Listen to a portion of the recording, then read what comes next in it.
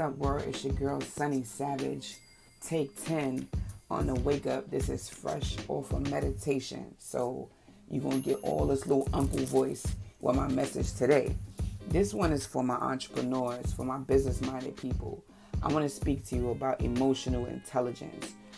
This is something I've been trying to master for, I would say my whole life, basically, but unknowingly. But I'm going to say specifically for this year, like the pandemic hit and a lot of things have been going on that makes you emotional, right? And how does that affect your business? How does that affect your decision-making skills? So I have really been like zone, like Swiss, you know what I'm saying, trying to figure out how to control what is triggering me. So like last summer, I put myself in anger management because I did have a low tolerance for like negative behavior, right?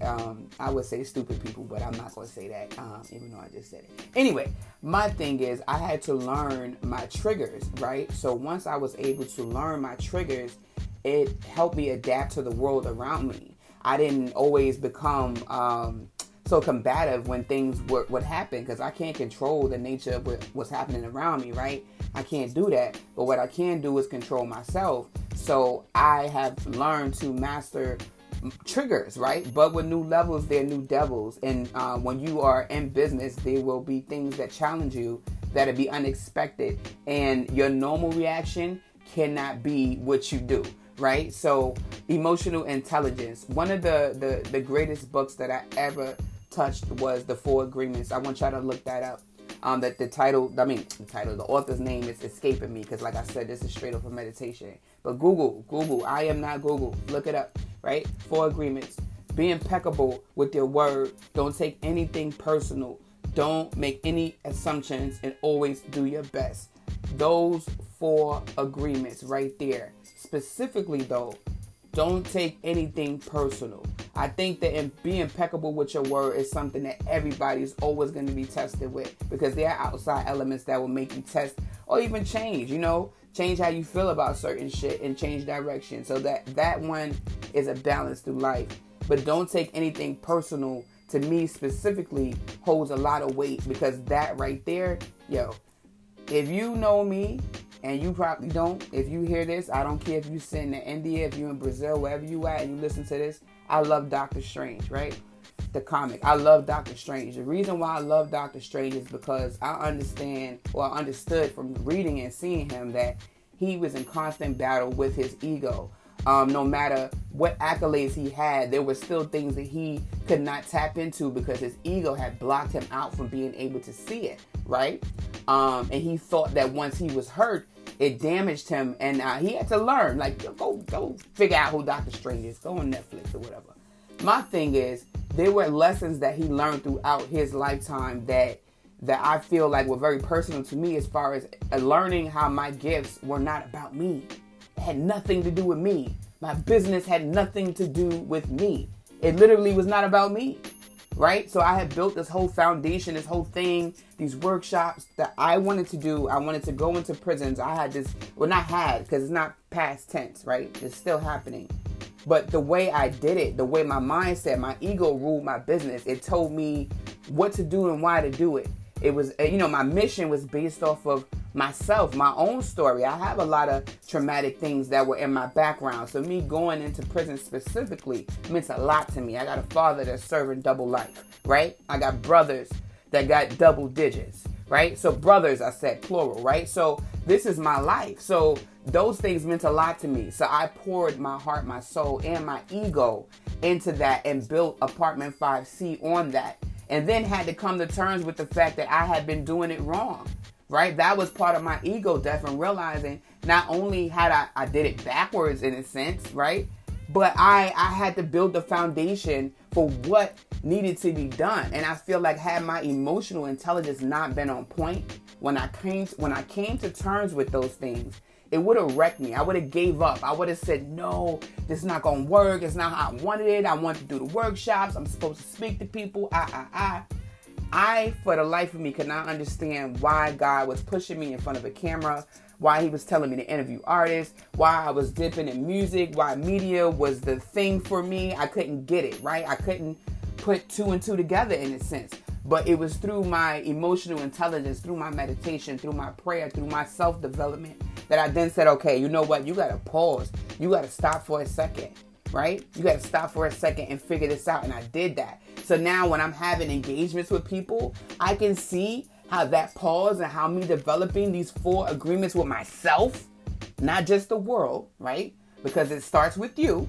I had to agree to these terms with myself, and then I applied it to my business and then my life. So now every engagement from this point is based off of these principles and what I know, my own personal experience, not only as an industrial engineer, not only as the caseworker, the housing specialist, the mother, whatever title you want to give me, the editor, director of operations. I have so many hats, the writer, I can do it all, right?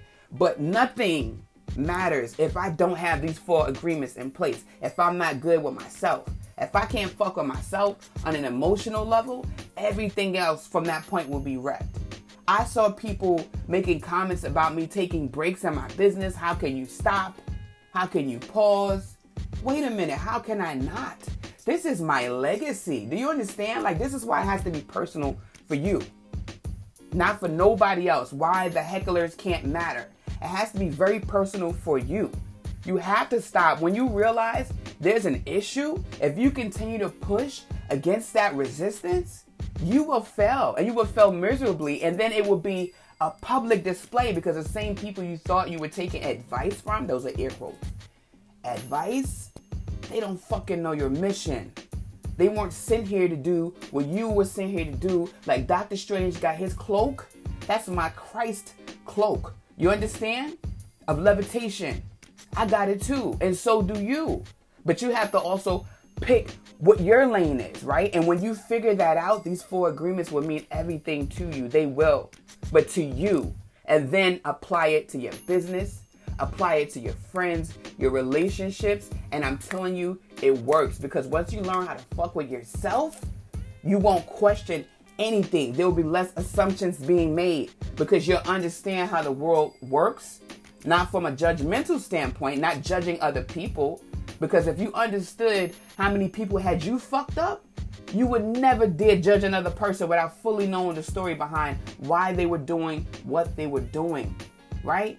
It ain't about you, right? It's not about you. Stop taking shit personal. I watch people literally, I feel like going to wars with me on Instagram because they're triggered by shit that I post and I'm not even fucking talking to them.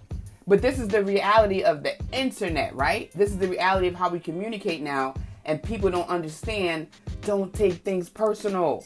It's not about you. And when you do get triggered, though, here's the jewel. You listening?